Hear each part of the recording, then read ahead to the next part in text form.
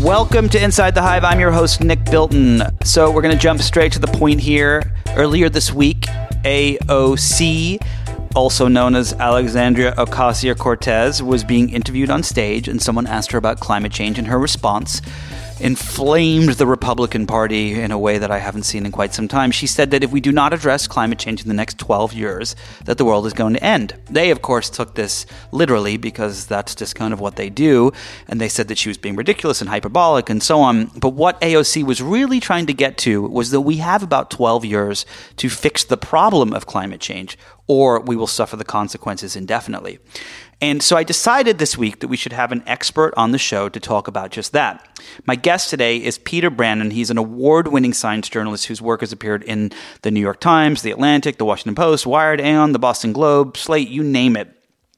He has an incredible book out called The Ends of the World, Volcanic Apocalypses, Lethal Oceans, and Our Quest to Understand Earth's Past Mass Extinctions.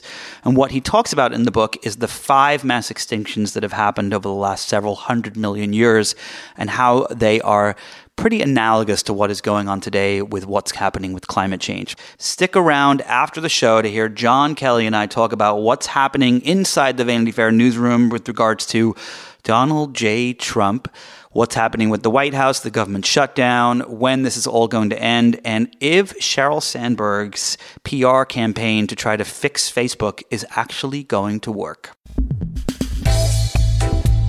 So I'm very excited to welcome him to the show. He's incredibly smart, incredibly articulate, and this is a book that I picked up and couldn't put down. So here we go. Peter, welcome to Inside the Hive. Thanks so much for taking the time today. Yeah, thanks so much for having me. So this is a topic that my listeners know I'm a little bit obsessed with. But before we get to, of course, my obsession, I'm just curious, how did you come to deciding to write a book about all the different ways that the world could come to an end, and what brought you there?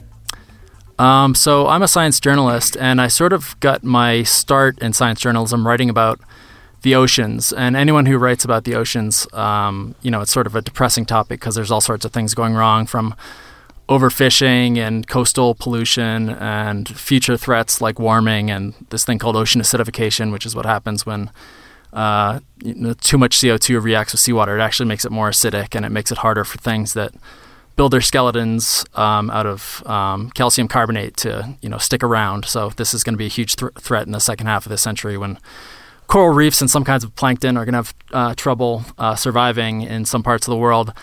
And so I was writing about all this stuff, and then I did this fellowship at Woods Hole Oceanographic Institution, which I like to think of sort of as like the NASA for the oceans. It's sort of underrated, but it's such a cool place where there's all these researchers working on these cool topics. And it really, a few people were working on looking at ancient climate and ocean chemistry sort of disasters in Earth history to tell us about our future. And for me, I just thought that was so interesting that, a lot of times you hear about climate change as this thing that happens on computer models and it's theoretical and it all happens in the future. But for me, when I heard that, the Earth has already run this experiment a few times, and sometimes it's been sort of catastrophic. And all we have to do is go back and study Earth history to sort of learn some lessons about our possible future. I thought that was really interesting and sort of a part of the climate story that hadn't been amplified enough, that a lot of these models that we're making today, we verify by going back and trying to test them against. How do you forgive me for sounding like a complete moron here, but how do we know that X number of years ago, X million number of years ago, that the Earth did go through this, where the ocean heated up and, it was catastrophic to the life that exists on Earth, and 90% of it died and so on. What are the things that scientists have discovered that have pointed them to that? So there's all sorts of ways you can see that there was warming in the past. For one thing, you can from the simpler end, you can study fossil plants. And, if you suddenly see that there's tropical plants living way higher up in latitude, that might be a signal. But there's also these brilliant geochemists who have figured out all these ways to analyze rocks like limestone, where you can look at isotopes, and they'll tell you, it's a little it takes some ingenuity, and it's not completely constrained, but you can at least tell that the world got a lot warmer during these events. And you can look at other things to see that, there was this huge injection of carbon into the atmosphere and the ocean. So it's not unprecedented what we're doing today, which some people might say, oh, well, it's natural, it's happened before, but you don't want to recreate these catastrophes. So there's been, how many extinctions have there been before? Is it 6 or 7, or how many, what do we know? It's sort of, the word mass extinction is kind of vaguely defined. There are at least 5 times where maybe upwards of 75% of life on Earth goes extinct in only a few thousand years. So that's like, that might sound like a long time, but geologically that's like an eye blink basically. But there actually might be more than that. There's minor mass extinctions or things that we don't quite understand. So there might be up to like almost 20 sort of brief catastrophic events in the last 500 million years that there's been animal life. But there's 5 big ones that really stand out. And there's a theory that we're now in the midst of the 6th one? Right. So that is definitely a concern. I mean, humans have definitely had a pretty horrible influence on the environment, basically since for the last few tens of thousands of years. So there's this concern whether we could actually eventually engineer something that's in the same category as these totally ridiculous events where, a gigantic asteroid or an entire swath of a continent basically is covered in volcanoes, or whether we could actually engineer the same sort of environmental effect as these huge outliers in all of Earth history. So one of the things that you write about in your book, which is so fascinating, is, first of all, putting it into perspective of how long ago it happened, 201 million years ago for the Triassic mass extinction. Yeah. Is that there are, even though it's not humans that created the catastrophes that existed in the past, there's one, I forget exactly which one it is, and I'm sure you'll be able to tell me. I think it was the Triassic maybe, where there was so much plant life after the dinosaurs had died. There's so much plant life that we start creating more CO2, which makes the oceans warm and so on. When these things happen, are they quick or are they slow, or is the version that we are going through now, because of all the emissions we put into the air, quicker than any of that have happened in the past? So I'm not totally positive which one you're referencing, but yeah, I mean, there's debates and obviously a lot of science that goes into figuring out how fast these things take place. So for instance, with the dinosaurs, there's some people that would argue, the world ended in 15 minutes and it was all the asteroid basically. When the asteroid hit, it ejected so much rock into, orbit basically, that when it came back into Earth, it heated the planet by... Wait, so before you get to this... Yeah. Sure. It's one of the best passages in the book where you talk about this asteroid. Can you walk our listeners through this asteroid moment? It's so fascinating how quickly it may have happened. Yeah. So I think in the book I compare it to sort of these Hollywood depictions of an asteroid impact where I think I say it's like this smoldering charcoal briquette that, just sort of slowly, leisurely makes its way across the sky and then hits the planet. When the asteroid hit that wiped out the dinosaurs, it would have been, a nice day one second, and the world would have been over by the next. It was gigantic. It was going, I think, something like 20 times faster than the speed of a bullet. So it would have gone from the height of a passenger plane, so like 30,000 feet up, to hitting the planet in 0.3 seconds. So, if you're a dinosaur watching that, there's not much to look at. It's just catastrophic. And then even when it hit, it was so big that the top of the asteroid might have been, I think, something like a mile above the height of a passenger plane. So it was just this, wow. It was this thing the size of Mount Everest that was going, many times faster than a bullet. And so I asked one impact modeler, actually, what would this have looked like if you could see it hitting? And he said the question didn't really make sense. So, like, if you're a dinosaur in Alabama, say, on the coast, looking in the general direction of Mexico, the first thing you would notice is, you'd go blind and you'd be set on fire, basically. You wouldn't have seen anything.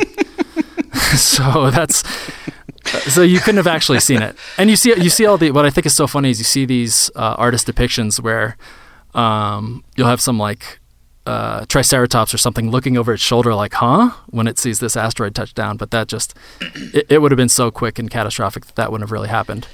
Got it. Okay, so getting back to the blind and burned to death dinosaurs.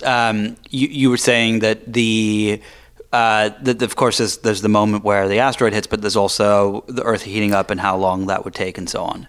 Yeah. So a big catastrophic event happening in Mexico, which is where the asteroid hit, can't explain why things go extinct all over the planet. So people have invoked all these other ideas, one of which is when all the rocks that were ejected into space returned on the other side of the planet, they would have basically put the atmosphere to like a broil setting basically for like 20 minutes or something.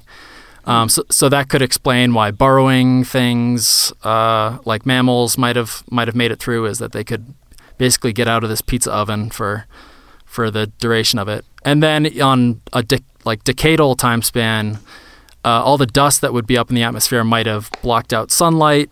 So then you might have shut down photosynthesis, and that could explain why things went extinct. But this, single kill mechanism explanation, which is still, the smart money's still on the asteroid. But the crazy thing is about this mass extinction is that the exact same time that the asteroid hits in India, on the other side of the world, you have one of the biggest volcanic events in all of Earth history. And it's a volcanic event of the same sort that seems to have caused almost all the other mass extinctions. So that's just fascinating to me, and kind of part of the reason why I wrote the book. So you also talk about in the book, in the section on the near future, about things that are happening right now, is, there was a period in time when, the Earth was much warmer and there was less ice on either poles, and therefore the sea level was hundreds of feet higher.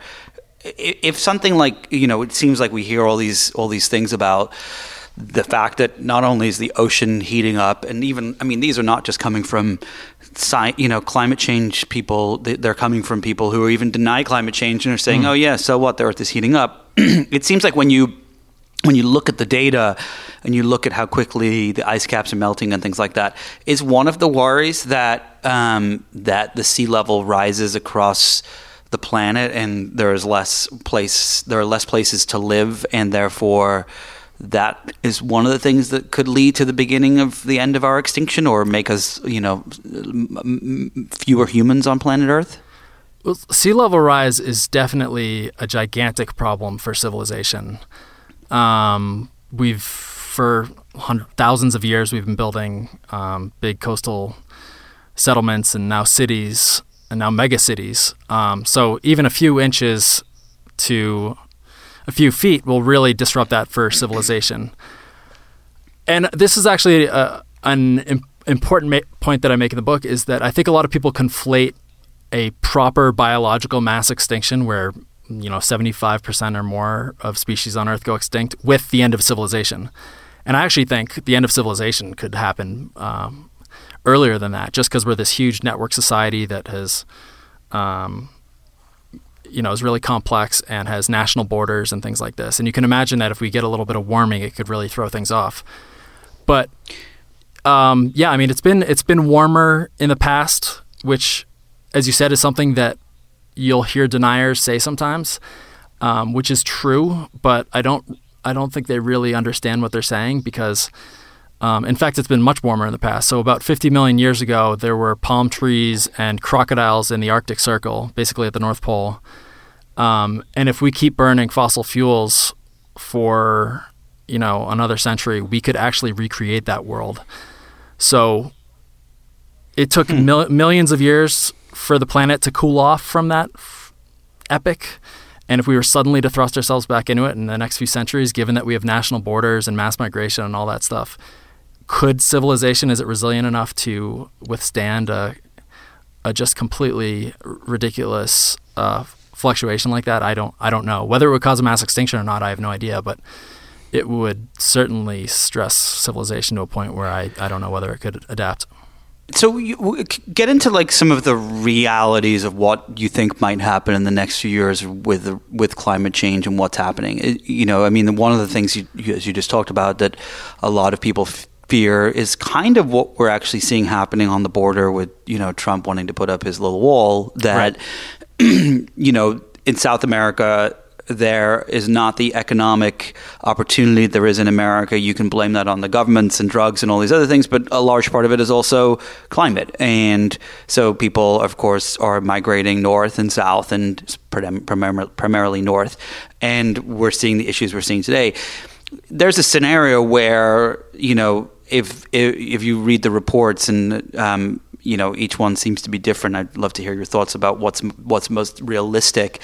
That happens very quickly, and you have these mass migrations. Kind of walk us through what you think that looks like, and what's realistic. Like, what is a reality? Is everyone leaves Mexico and Southern America or South America, sorry, or is it something where it happens slowly and we have to deal with it on a much slower scale? Yeah, so I mean, one of the things that sort of worries me the most is we basically haven't seen anything yet, and it already seems like we're freaking out. I just have not been reassured about like sort of the stability of our political systems, given that the worst is definitely yet to come. And it seems like there's all these crazy reactionary movements all over the world, and people are freaking out about migration. And if, anything like business as usual carbon emissions continue to play out over the next few decades, it is going to, everyone's going to have to leave certain parts of the world because, just sort of the thermal limits of human physiology will be surpassed in a lot of parts of the world, and everyone's got to go basically. But these sorts of geopolitical and sociological questions aren't really my forte. But I would just say that's the thing that worries me, is that basically nothing has happened yet, and we're already freaking out. Yeah. I'll just say, so like for one example. By the end of the century, basically, huge parts of Saudi Arabia, unless you're a lizard, you're not going to be able to like go outside there for more than a few hours, or you'll die of heat stress. And so, if you think, what is it? So we already have 2 million religious pilgrims who go to Mecca every year. If you just can't do that anymore, what does that mean geopolitically? And I have no idea. So those are the sorts of things that kind of worry me. So one of the things you've written about before is that, it was actually a climate catastrophe that paved the ways for dinosaurs. And then, of course, it was another catastrophe that got rid of them. Mm-hmm. When you look at these climate catastrophes that have happened in the past, doesn't it just seem like it's kind of like the Earth's way of, flushing the toilet and starting from fresh again? Like it's not a bug, it's a feature in some respects? Well, in some ways, yeah. I mean, the mass extinctions, the flip side of a mass extinction is a mass radiation where, what does survive goes on to radiate and take over the planet and fulfill all these open niches and develop all these cool, ingenious ways of living. So, yeah, I mean, if we do our worst, in a million years, the planet will be fine. There will be, maybe the descendants of rats or coyotes or, pigeons will go on to become super predators and stuff like that. But I mean, these things only happen once every 100 million years or so. And so the idea that we could engineer one in the next century, if you care about humans, and I do actually think there's sort of a tendency in the environmental movement to say, oh, we suck and this is sort of the Earth's immune system and its way of getting rid of us. But, I know some cool humans, and I actually think that we have a fascinating and really unique, contribution to the universe is our conscious experience, and it would be a shame if we just went back to square one after going through with this incredibly stupid disaster that we're currently engineering. When you look at some of the predictions, and then there is this theory that we might be able to kind of engineer some sort of chemicals or things that we put into the air that could reverse things, and and we can save the planet and we can save ourselves at least. Do you think that that's a reality? Some of the technologies people are discussing, I know none of them really exist yet, but they are discussing them in theory, that we might be able to kind of put something into the ocean to cool it down. And I'm not just talking about like a bunch of ice, but I'm talking about like some sort of chemical, or put things into the air to cool it down. Is that something that you think might actually happen? I think it might, but it makes me really nervous for a couple of reasons. One is that sort of the ocean climate system is unbelievably complex, and I can imagine there's all sorts of unintended consequences that would happen if we really started to try to geoengineer the climate. So you can imagine that. So one of the things that's proposed is that we have sort of planes shoot out these. They're called sulfate aerosols, but they'd basically be things that would be high in the atmosphere that would reflect sunlight back into space. So even though we keep emitting CO2, we're not letting as much light in, so we're managing the temperature okay. But if we do that, imagine if the monsoon changes, or China starts having trouble growing crops or something like that. There'd be a huge international uproar, and people would maybe say, let's stop doing this. The problem is, once you start doing that, you have to do it for tens of thousands of years, because if you ever stop, you'll have this spike in warming that I think actually could cause an actual mass extinction, where it would go up 4 to 5 degrees or something like that in a decade or so. So that worries me a lot. The other thing that I would say about that worries me is that it seems like putting tons of CO2 into the air like we're doing, and then trying to put in aerosols high into the atmosphere to block sunlight is basically the same kill mechanism in the worst mass extinctions of all time, where you have these volcanoes that are injecting tons of CO2 into the air and also injecting the same sort of stuff we'd be shooting out of these planes at the same time. And as soon as that stuff gets rained out of the atmosphere, the CO2 makes it super hot, and you have these basically the biggest mass extinctions of all time. So the fact that we're leaning on the exact same levers as the worst things that have ever happened, and this is pitched as a solution, just seems sort of hubristic to me and worries me. That's a little terrifying. So you're saying essentially that if you do start this, because if you stop it, you could have this massive spike that once you pull that trigger, there's no going back.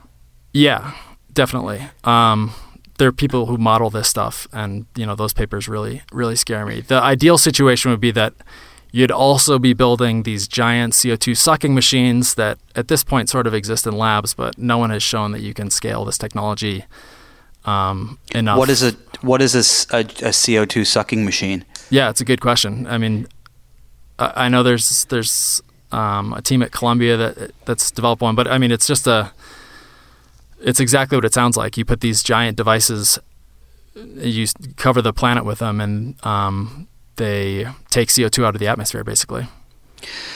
Okay, so when you were writing this book, you spoke to scientists all over the world. What were some of the things that you found out about and discovered that you found really kind of truly fascinating, things that really stand out in your mind? Well, for me, it was sort of this introduction to all these different worlds that planet Earth has been before. We call planet Earth, it's one thing, but it's actually been many different planets over its lifetime. And sort of becoming acquainted with these planets that come straight out of science fiction, basically, that we've shared the same planet with all these different.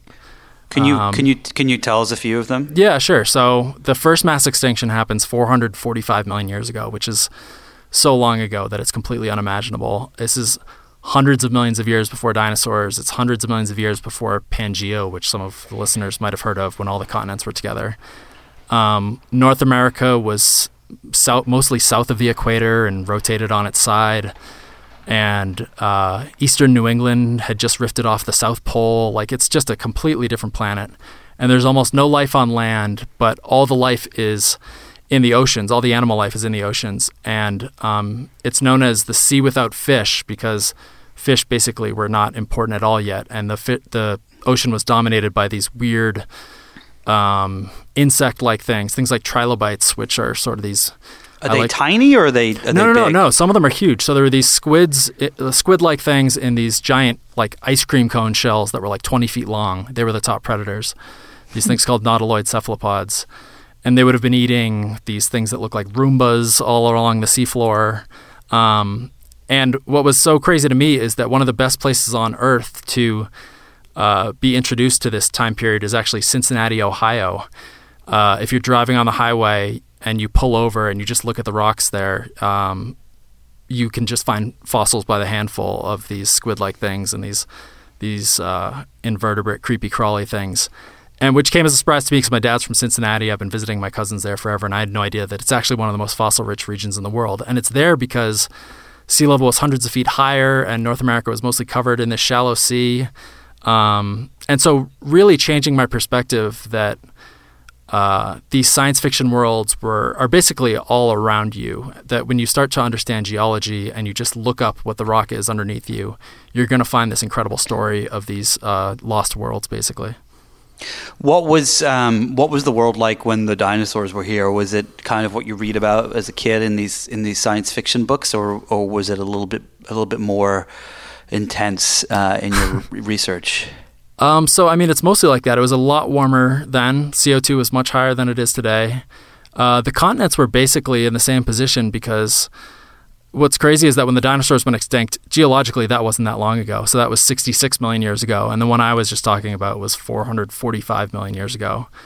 Wow. But what's amazing is that dinosaurs were around for so long, it's almost unimaginable. They first show up 245 million years ago, and they last the age of dinosaurs is almost 200 million years. So when you think about human beings, modern humans have been around for 200,000 years, so a fifth of 1 million years, and dinosaurs are around for almost 200 million. So I like to say that the story of life on land is really the story of dinosaurs. If you're an alien coming to this planet, you'd be like, wow, this is a dinosaur planet, definitely not a human planet or anything like that. So it's humbling learning about this stuff. And when they went, I'm asking this for the human extinction aspect of this question, but when the dinosaurs went extinct, was there a world where some survived? I mean, I know we have like birds and alligators and things like that are variations on them, but was there a scenario where some of them actually lived for a little while? And am I right in saying that it was partially because the dinosaurs died and they weren't around to eat the plants that the Earth started to get hotter again? I don't know about the last part you said, but dinosaurs did survive, and you hit on it a little bit. When paleontologists say birds are dinosaurs, they're not just being cute. Birds are dinosaurs. That's not an overstatement at all. If you look at a skeleton of a chicken compared to a T-Rex, it has way more in common with it than a T-Rex compared to a Stegosaurus. And the reason is because they're in the same branch of dinosaurs. So most dinosaurs went extinct. The things that went on, bird dinosaurs didn't. But most mammals went extinct. I mean, it's the biggest extinction for mammals in their history as well. So not much made it through.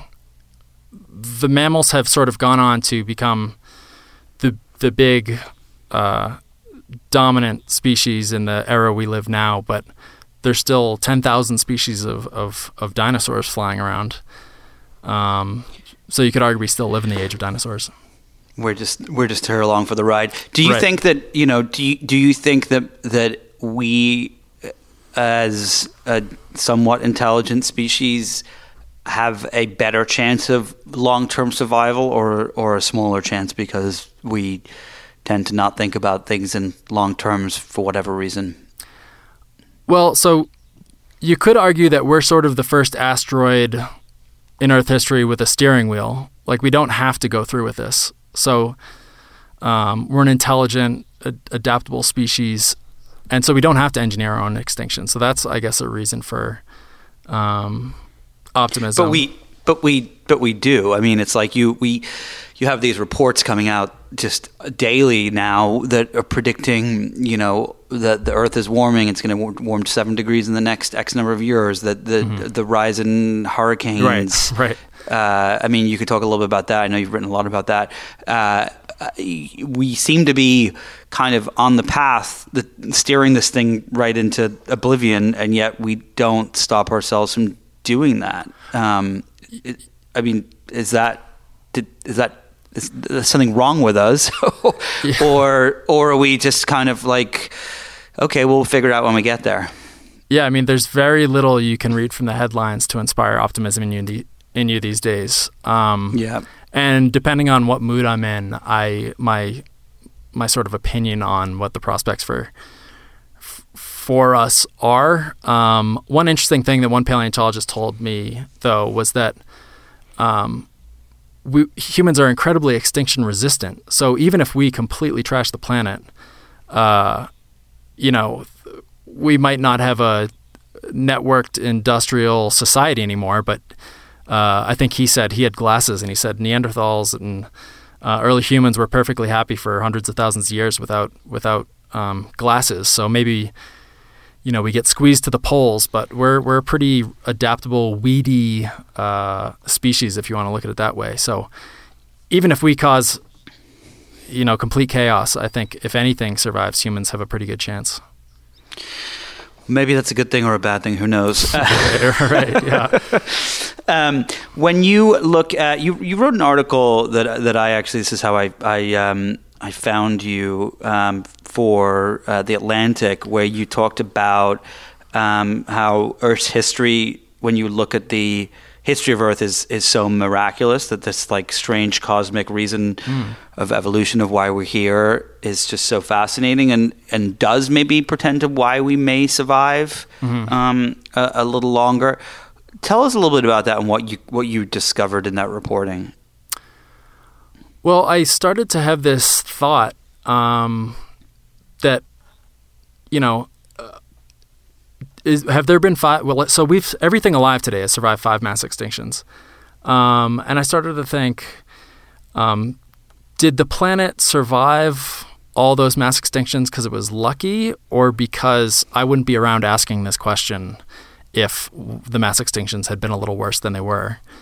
And it turns out that there are pretty eccentric people working on exactly these sorts of thought experiments. So I interviewed Anders Sandberg at Oxford University, and when I interviewed him, he had this whole thought experiment where, imagine that the universe is an incredibly unsafe place where planets, as soon as they're born, just get wiped out, and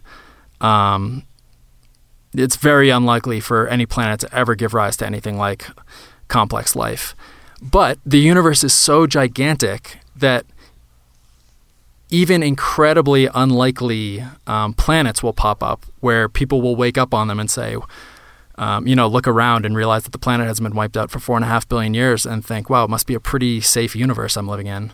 But that is, they only make that observation because they're incredibly lucky, and observers that make that observation can only be incredibly lucky, but in a universe big enough, there are going to be some of them. So it is kind of crazy to me that in 4.5 billion years, which is just a completely unimaginable time span, the world hasn't been destroyed, and that some of these mass extinctions seem like really close calls. So the worst mass extinction of all time, the end Permian, where over 90% of life on Earth goes extinct, if it had been a little bit worse, maybe we wouldn't be having this conversation right now. Now, is that because the planet's really resilient, or just because, it's sort of a tautology, but, given that we're having this conversation, it means we must have survived. So it really sort of blew my mind and gave me a headache for a few weeks after I had a conversation with this guy. And I probably didn't explain it very well but do you think, totally sci-fi for a second here, do you think that there's a world? So I had a friend who was talking to Larry Page, the CEO of Google, one day, and talking about robots and whatnot, and they got into a discussion, and Larry Page seemed to not really care if humans survive, because maybe we create robots that are smarter than humans, and that's just the next step in evolution. Like, is there a world where we create some sort of life form that, if humans vanished off the face of the earth right this second, it would be really sad because no one would be able to listen to this podcast. But beyond that, there are things that would continue to run for maybe hundreds of years, thousands of years, who knows? I have some of my kids' toys that don't stop bleeping and making noises, I'm sure would still be going 1,000 years from now. Do you think that there's a scenario where the next step in the evolution of humans is that we create some sort of other life that's robotic or plant-like or something that survives us?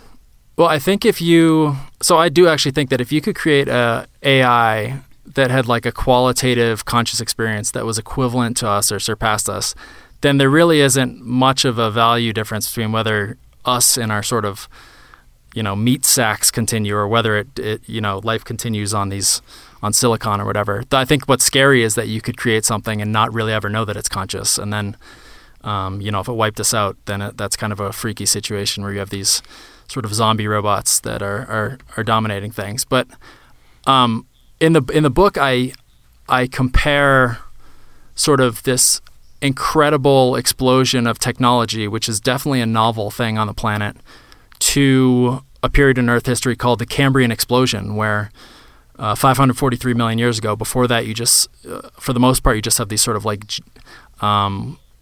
sort of boring jelly-ish animals on the planet. And then suddenly there's just this explosive arms race where all this new stuff shows up, where you have these things developing exoskeletons and they start hunting each other, and then there's predator and prey, and it's just this crazy feedback loop. And it goes on to basically everything that follows in Earth history is because of this one incredible, innovative moment in Earth history. And I am undecided about whether we're in a similar moment now where, technology is something new and the planet's been totally transformed in the exact same or in a similar way as this period 500 million years ago. But I'm not sure, are we in this new era of sort of a technological and possibly quite beautiful, creative sort of period in Earth history? Or is this just going to be a completely bizarre blip where this technology and all the innovation and stuff sort of wipes us out pretty quickly? And if you're a geologist 100 million years from now looking at the fossil record, rather than seeing this big period of, the dawn of technological life, you just see this sudden mass extinction, then it goes back to things just sort of animals hunting each other and things like that. So you're saying that that period, that Cambrian explosion of is analogous to what's happening now? I mean, it's you have 4 billion years of Earth history where it's pretty boring. There's even a period in Earth history from 1.8 billion years ago to 800 million years ago that's called the Boring Billion, and it's called that by geologists, which sort of gives you an idea of how little happened. And then you have a thing called the Cambrian explosion, which actually shocked Darwin. He thought, wow, this is sort of surprising that all this complex life suddenly just sort of explodes on the scene 500 million years ago. And it's because basically, life started, or animal life started weaponizing and having this arms race and developing all these incredible new tools and strategies.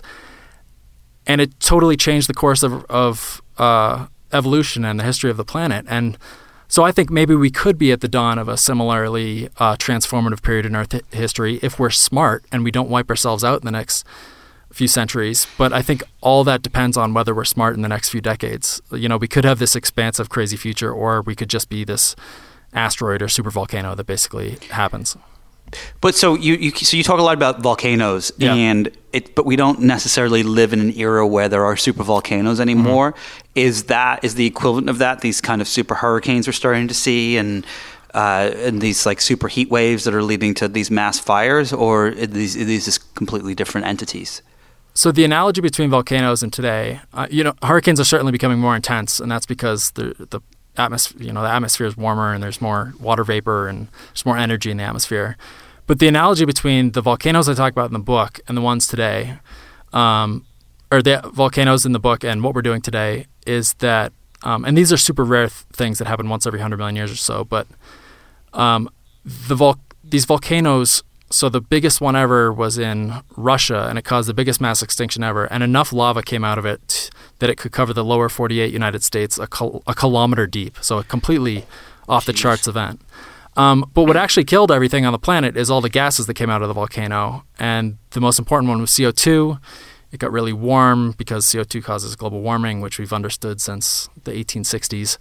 And a great quote that a paleontologist told me is that the Earth doesn't care if CO2 is from Volvos or volcanoes.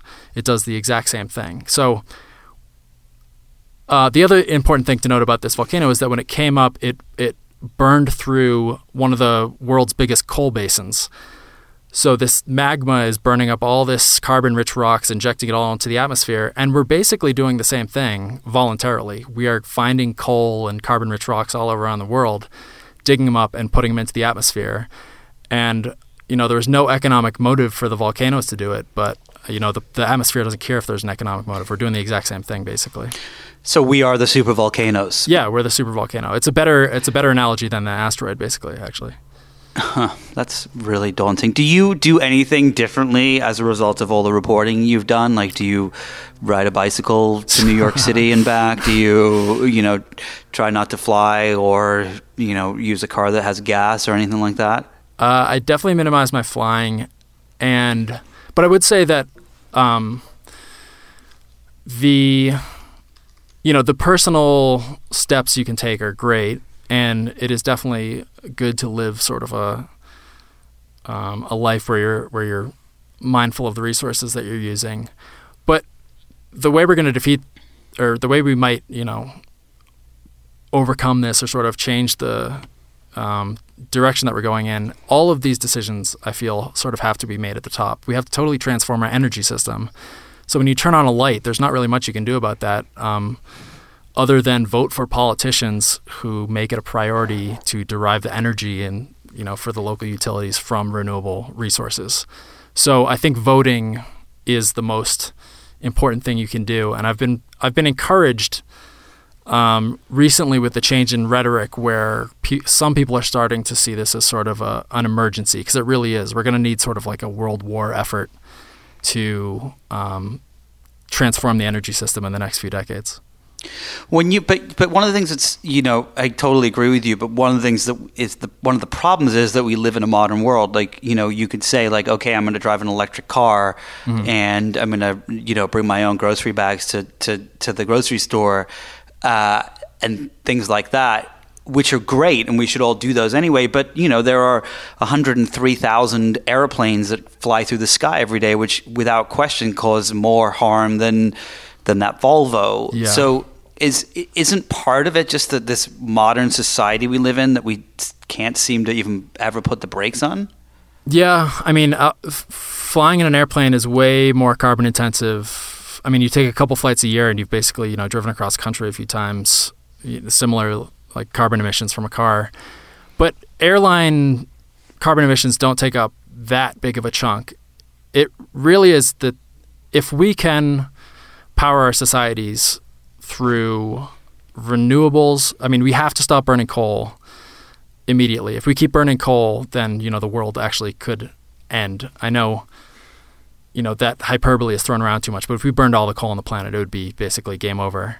So if we stop burning coal, we start using renewables, and even I think, so I consider myself, left of center, obviously, but on the left, there's sort of this fear of nuclear, and I think nuclear really has to play a big role because that's, zero carbon emissions from nuclear. And I think if we can tackle these big point source emitters, if you drive an electric car but the electricity is generated from a coal plant, it doesn't really make that much of a difference.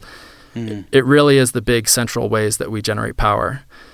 And yet we have a president who wants to keep coal, even though it only accounts for 50,000 jobs in the United States, whereas green jobs are 375,000 or so. It seems like the most illogical part of what we're doing is political. Yeah, totally. I mean, there's that stat that there are more yoga teachers in the country than coal workers, but you don't see politicians pandering to them.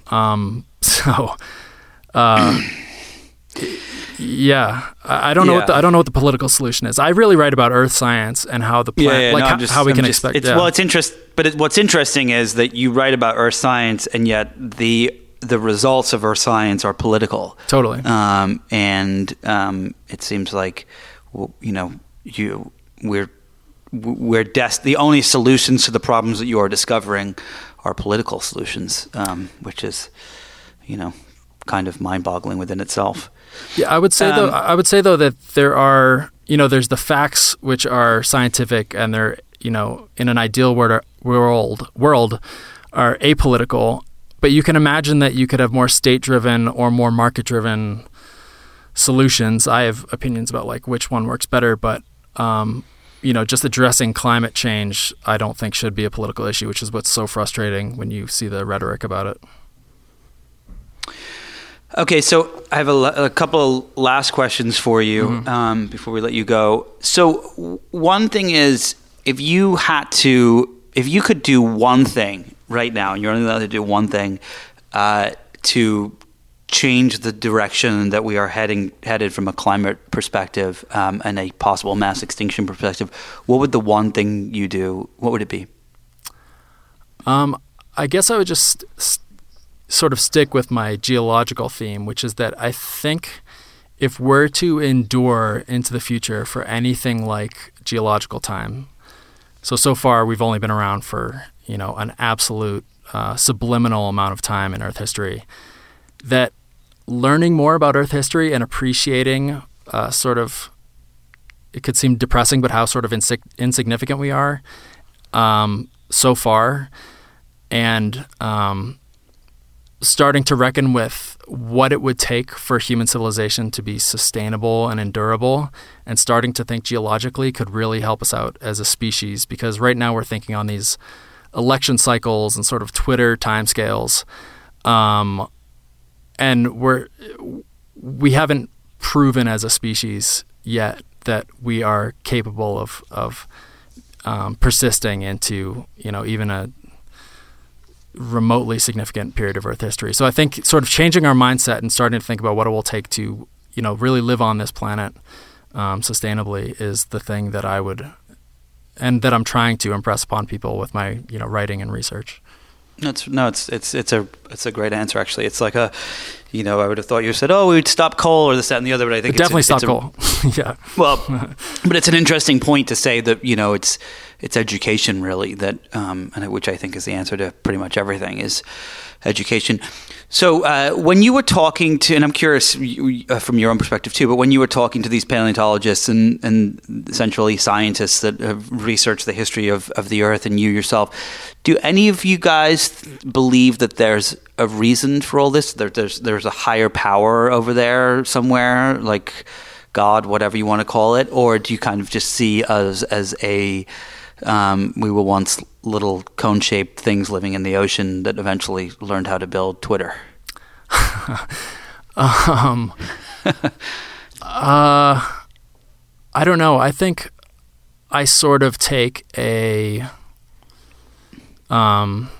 would never call myself a Buddhist or anything like that, but there's certainly sort of Buddhist overtones to the idea that we're part of this system. There's this sort of hubris to think of ourselves as outside of it and this totally new phenomenon on the planet. But we are part of a system that occasionally veers off the rails, and then the planet over hundreds of thousands of years sort of recovers, and that this has all happened before, and that we're not really that special, and that we're there's this sort of eternal return theme to my work, which for me has given me a lot of perspective, because I've also, like, when I was writing the book, I was going through a lot of personal tragedy and things like that, and taking this long-term geological perspective that the Earth's been around long before us, it's going to be around a long time after us, and maybe the universe has been going on forever and is going to go on forever, and there's going to be lots of planets and people like me and you having these conversations, and I don't know, I find something comforting about that. So you do think that there's some higher purpose to it all, but we just don't know what it is? I don't know. I wouldn't call myself an atheist because I think that's too definitive. I just sort of like to dwell on the mystery.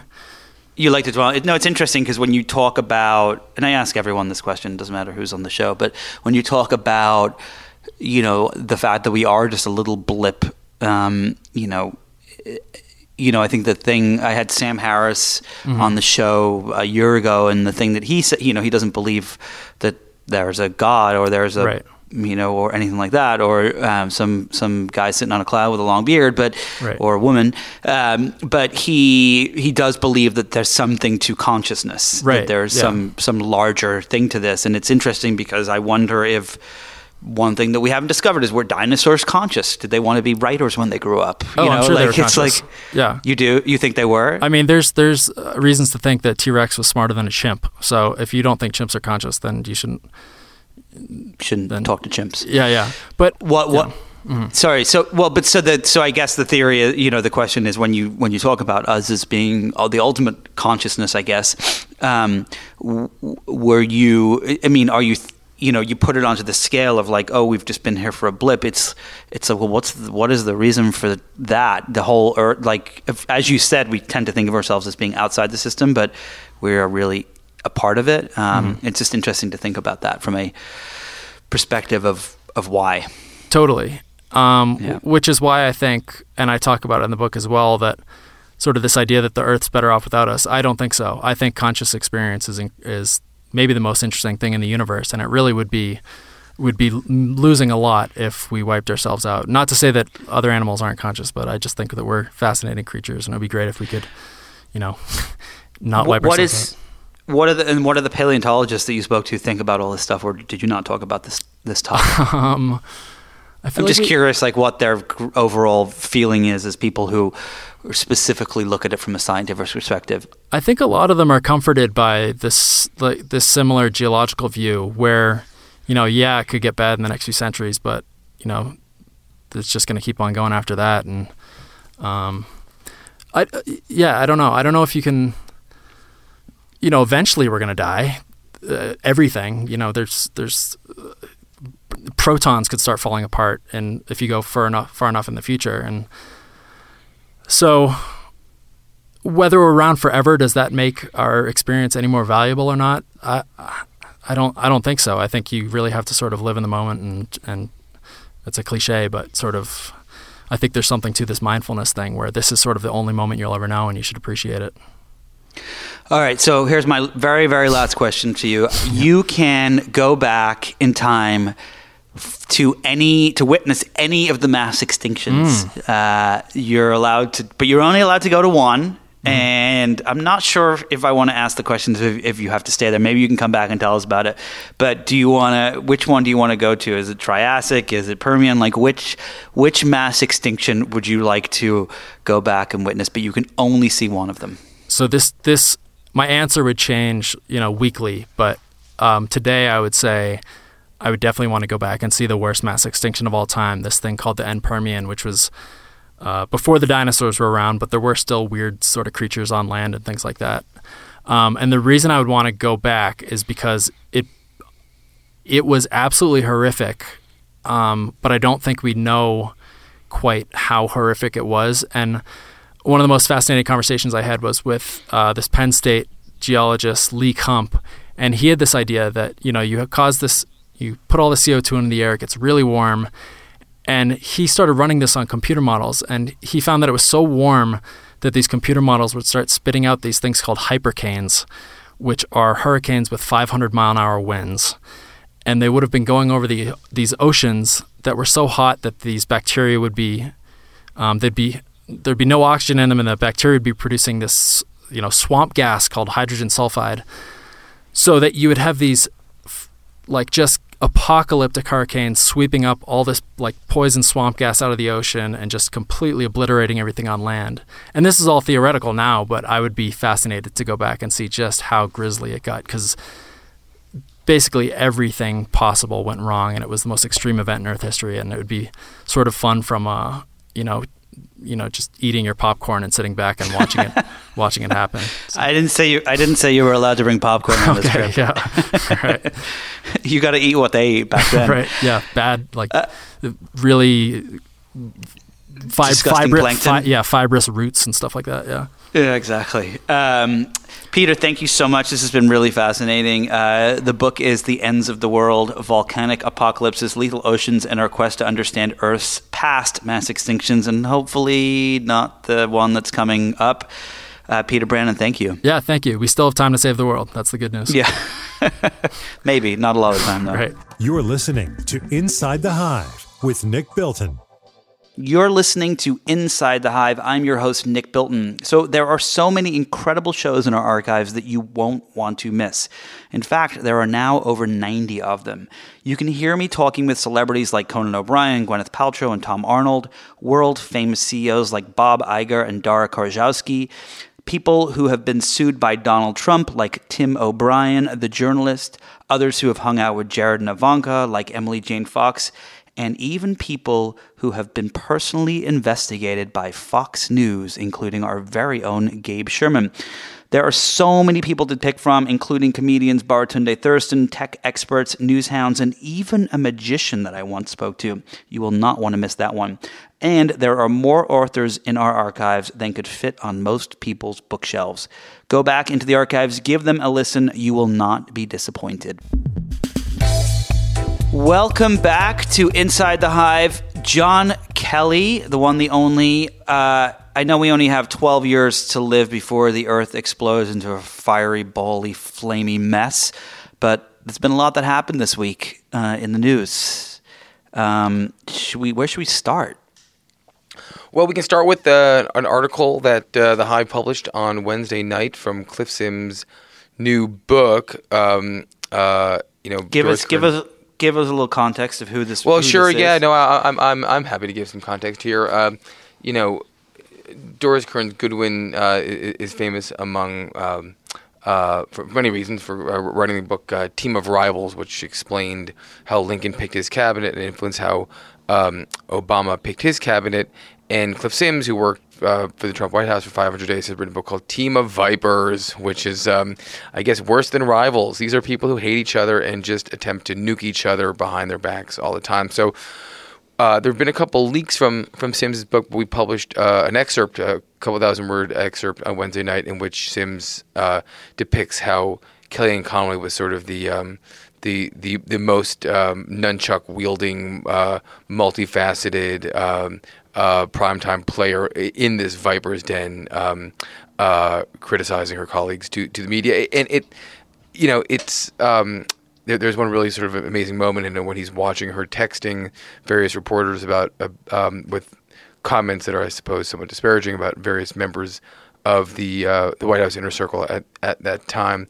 And someone was saying to me that it was a water is wet moment. Like, this is sort of exactly what when you close your eyes and wonder what are these people really doing all day long as we worry about grave matters like climate change or peace in the Middle East or the opioid crisis.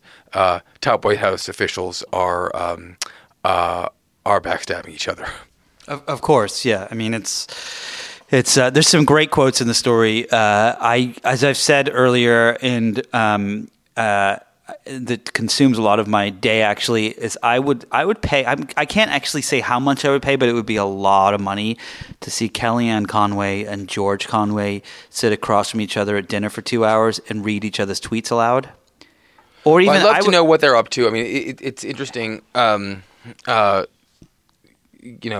Conway is a. Let me put it this way. There have been a lot of knuckleheads to pass through the Trump White House, and Conway is not one. She may be malicious in her intent in some ways. This article certainly depicts that, but she is a savvy operator, and George Conway is a highly pedigreed attorney. And I have no idea what they're up to now, Nick, but it does seem like they're playing some sort of Vulcan chess that will only reveal itself down the line. Yeah, I completely agree. Speaking of Vulcan chess, I have a question for you, and maybe you have found some sort of insight buried under a book or a magazine or something in the Vanity Fair newsroom. So the government shutdown continues. The Senate bills failed today. It looks like what's interesting is a lot of the headlines are actually blaming the Democrats this time, which is not a good look for the Democrats, even though most of the country in recent polls has said that they blame Donald Trump for the shutdown. How long can this go on for? It seems like neither party is going to give up, except, the Republicans could give up and and side with the Democrats to get the government open again. But it doesn't seem like Trump is going to ever. I mean, this could go on forever. Well, yeah, let's hope not. I mean, there certainly is no immediate end in sight, but I think that one sign that we are reaching a climax of some type is what's going on with the air traffic controllers. And I will say to you, in full disclosure, I have to fly out to LA for a day on Sunday. Actually, maybe if I get in early enough, we can have dinner. But we should invite all the listeners too. Well, yeah. I'll tweet your address.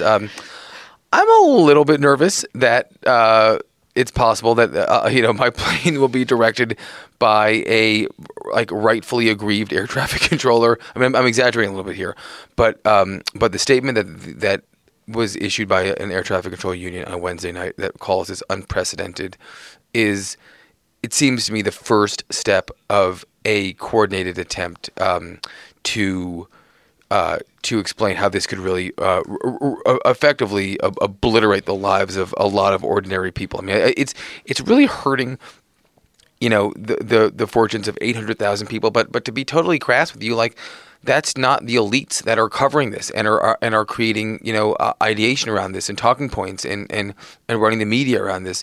But I swear to God, the minute that some K Street executive has to spend 4 hours at a TSA line because there aren't enough people working in the airports because of the shutdown, they will be lobbying hard to open the motherfucking government pretty soon. Well, it's really stressful is that it doesn't seem like anyone but them can do anything about it. I mean, I have some friends that work for the government. I know a couple, both government employees, and they're borrowing money from their family right now. They're behind on their bills, and they're telling me how utterly stressful it is. And they're calling Congress people and their bosses, and nothing is doing anything. And it seems like the only way something is going to happen is either if there's a catastrophe, which easily could happen. Hopefully it's not you, John, but there could be a massive plane crash, or something will happen, or somebody, of course, will have to wait in a long line. And it just is insane to me that Trump thinks this is a good strategy. I think that when he gets up there in 2020 and has to debate people, and they say, "Hey, you own the longest government shutdown in history," that is going to be something that 800,000 people will not forget. Can I just interrupt you briefly to say I think that you just made a point that it has been sort of the meta point that's it's been like the leitmotif of the Trump presidency. We've been saying all along, all this terrible stuff that's happened, and there have been many, many terrible things. The Muslim ban, the Sean Spicer's crazy lying about the inauguration, the crazy Stephen Miller speech, most recently border separations. These have all been things that have more or less been dealt with. I'm not saying there has not been significant, horrific pain for people who were directly affected by them. There has been. But they've more or less been situations that were able to be resolved politically or in policy, or they didn't metastasize out of control. And all along, this sort of wise people have said, well, what happens when there's a ... right? And the fear was always that the ... would be a self-created thing. It wouldn't be a surprise attack of a horrific nature, like terrorism, a natural disaster, or something like that. What we're encountering here is a totally West Wing man-made catastrophe should one result from it. Like, that would be literally like saying to the president, do you want to create a drought? Do you want to create a massive hurricane? Do you want to create some form of horrific event? Like that's what we are risking here. The Times has great data on how much money workers from various agencies have lost out on. 2 paychecks is a lot, man. We both have 2 kids. Like, if I missed 2 paychecks, I would be. I'd be sweating. I'd be in some serious trouble. Yeah, well, hopefully it will end soon, and it doesn't end in catastrophe. But I don't have my money on the former or the latter. So no, it's very sad. It's very sad. Last but not least, speaking of catastrophes, I wrote a piece this week about Sheryl Sandberg is out in the world on a comeback, and Davos is always a good place to Yeah, Send your right message. It's interesting. She's out there doing this big PR push, saying that she wants to, that Facebook has changed. They've learned their lesson. You name it. And what's so fascinating is it's clearly a PR push. I've been doing this thing for the last couple of months. Clearly, yeah. No, I don't think anyone would argue. Yeah, there's nothing that's changed. But I've been doing this thing for the last couple of months where I every couple of days Google Sheryl Sandberg and Mark Zuckerberg just to see what the top 50, 100 headlines are. And for the past couple of months, they've been berating her, and now they're starting to change course a little bit. And I think it's a really bad strategy by Sandberg because at the end of the day, Facebook has not changed. It is the same people who run the company. The only person who has been ousted as a result of something that happened 2 years ago now with Cambridge Analytica was Elliot Schrage, who was the director of communications, who was probably the most thoughtful person at the company at that high level. And to be fair, I think that he resigned, was retained was enjoying a long resignation, and then took a bullet for Sheryl at the end. Right? That was sort of the I mean. Took a bullet for someone. If someone had to go, for someone in the executive suite. He'd been doing this a long time, and and that was it. And so he looks like Arliss a little bit, doesn't he? Kind of like Robert Wall. He's a really nice guy. I like him a lot, actually. Yeah. No, I'm not saying he's not. Just he's very thoughtful. I've had conversations with lots of people at the company, and there's no nuance. It's like Facebook is here to stay, and it's amazing, and it does nothing wrong, and then there's people like Elliot, who of course are very thoughtful about things. And I think what's so interesting is that, and this would have unquestionably been handled differently, I think, if he was still in that job. I think that. But what's the company has done nothing to change its own leadership. It's the same board, same CTO, same CPO, same COO. It's like same everyone. And nothing has changed, and I think that this is a really bad PR strategy that's going to continue to hurt Facebook in the long term. If the company really wants to change, it needs to start getting rid of people at the top and putting in new people that are, quite frankly, more ethical, and morally minded business folks. So I wonder how long, how much bigger can Facebook get, right? Like from a growth perspective. At a certain point, I was listening to the Pivot podcast that Kara Swisher and Scott Galloway do, an excellent podcast, and they made an interesting point that sort of woke is the business strategy of 2019, which I think is largely true. At some point, you'd have to think woke would be would be a wise strategy for Facebook. That there will come a point, even just like being selfishly, economically selfish, that the company would realize, okay, we cannot grow much larger than half of the globe. We are fucking jerks. We rip off people's data and sell it to pretty much anyone who wants it, and the only way we can retain more audience is to authentically make people like us, like to actually do what every other brand is trying to do now, and create a meaningful dialogue with the consumer, a trust-based dialogue. Do you think it'll get there, Nick? Nope. I think that I don't. I think it's like it would be like you saying, "Hey, we just got a zebra. We bought it for the kids. We were trying to get a horse, but we got a zebra by accident in the mail. Do you think I can get rid of the black stripes on the zebra? Is that possible? You're not changing this beast. It is what it is, and there's nothing that is going to change it. I don't think that, it's interesting. There was a really funny little anecdote swirling around this week from Jack Dorsey, CEO of Twitter, who was interviewed by Rolling Stone, and the interviewee had said, asked him what's the best memory you have of, or the funniest moment, or whatever he asked about Mark Zuckerberg. And Jack told the story that Jack's actually told me before, which he told it a lot more eloquently in the Rolling Stone interview, where he said he went to Zuck's house for dinner one night, and Zuck was in the phase where he was killing his own meat before he ate it. And he had 6 goats in the backyard, and he had killed the goat for dinner, and Jack said, "How did you kill it?" And he said, Zuckerberg said he tased it, and then he sliced it open with a knife. I I'm not like, we live in a world where we don't do stuff like that. Most people don't do stuff like that. If you live in Alaska or Montana, I'm sure you do. But like most people don't do that. And I think they would have a really hard time doing it. Zuckerberg does not. And I think, it's like this telling moment of who he is. There is a part of him that I don't think, it's not wired like the rest of us. And I don't think that he's going to change anytime soon. And I don't think the company is going to change. I think there's one of three things that happen. One is it just continues on its course and, remains 1 billion, 2 billion users for X number of years or whatever. I don't think that's going to be the case. I think the second scenario is they end up getting broken up when there is a Democratic president or Senate, House, whatever. Even it could even happen under this Democratic House. Well, see, I wonder though if my deep suspicion is that Sandberg leaves.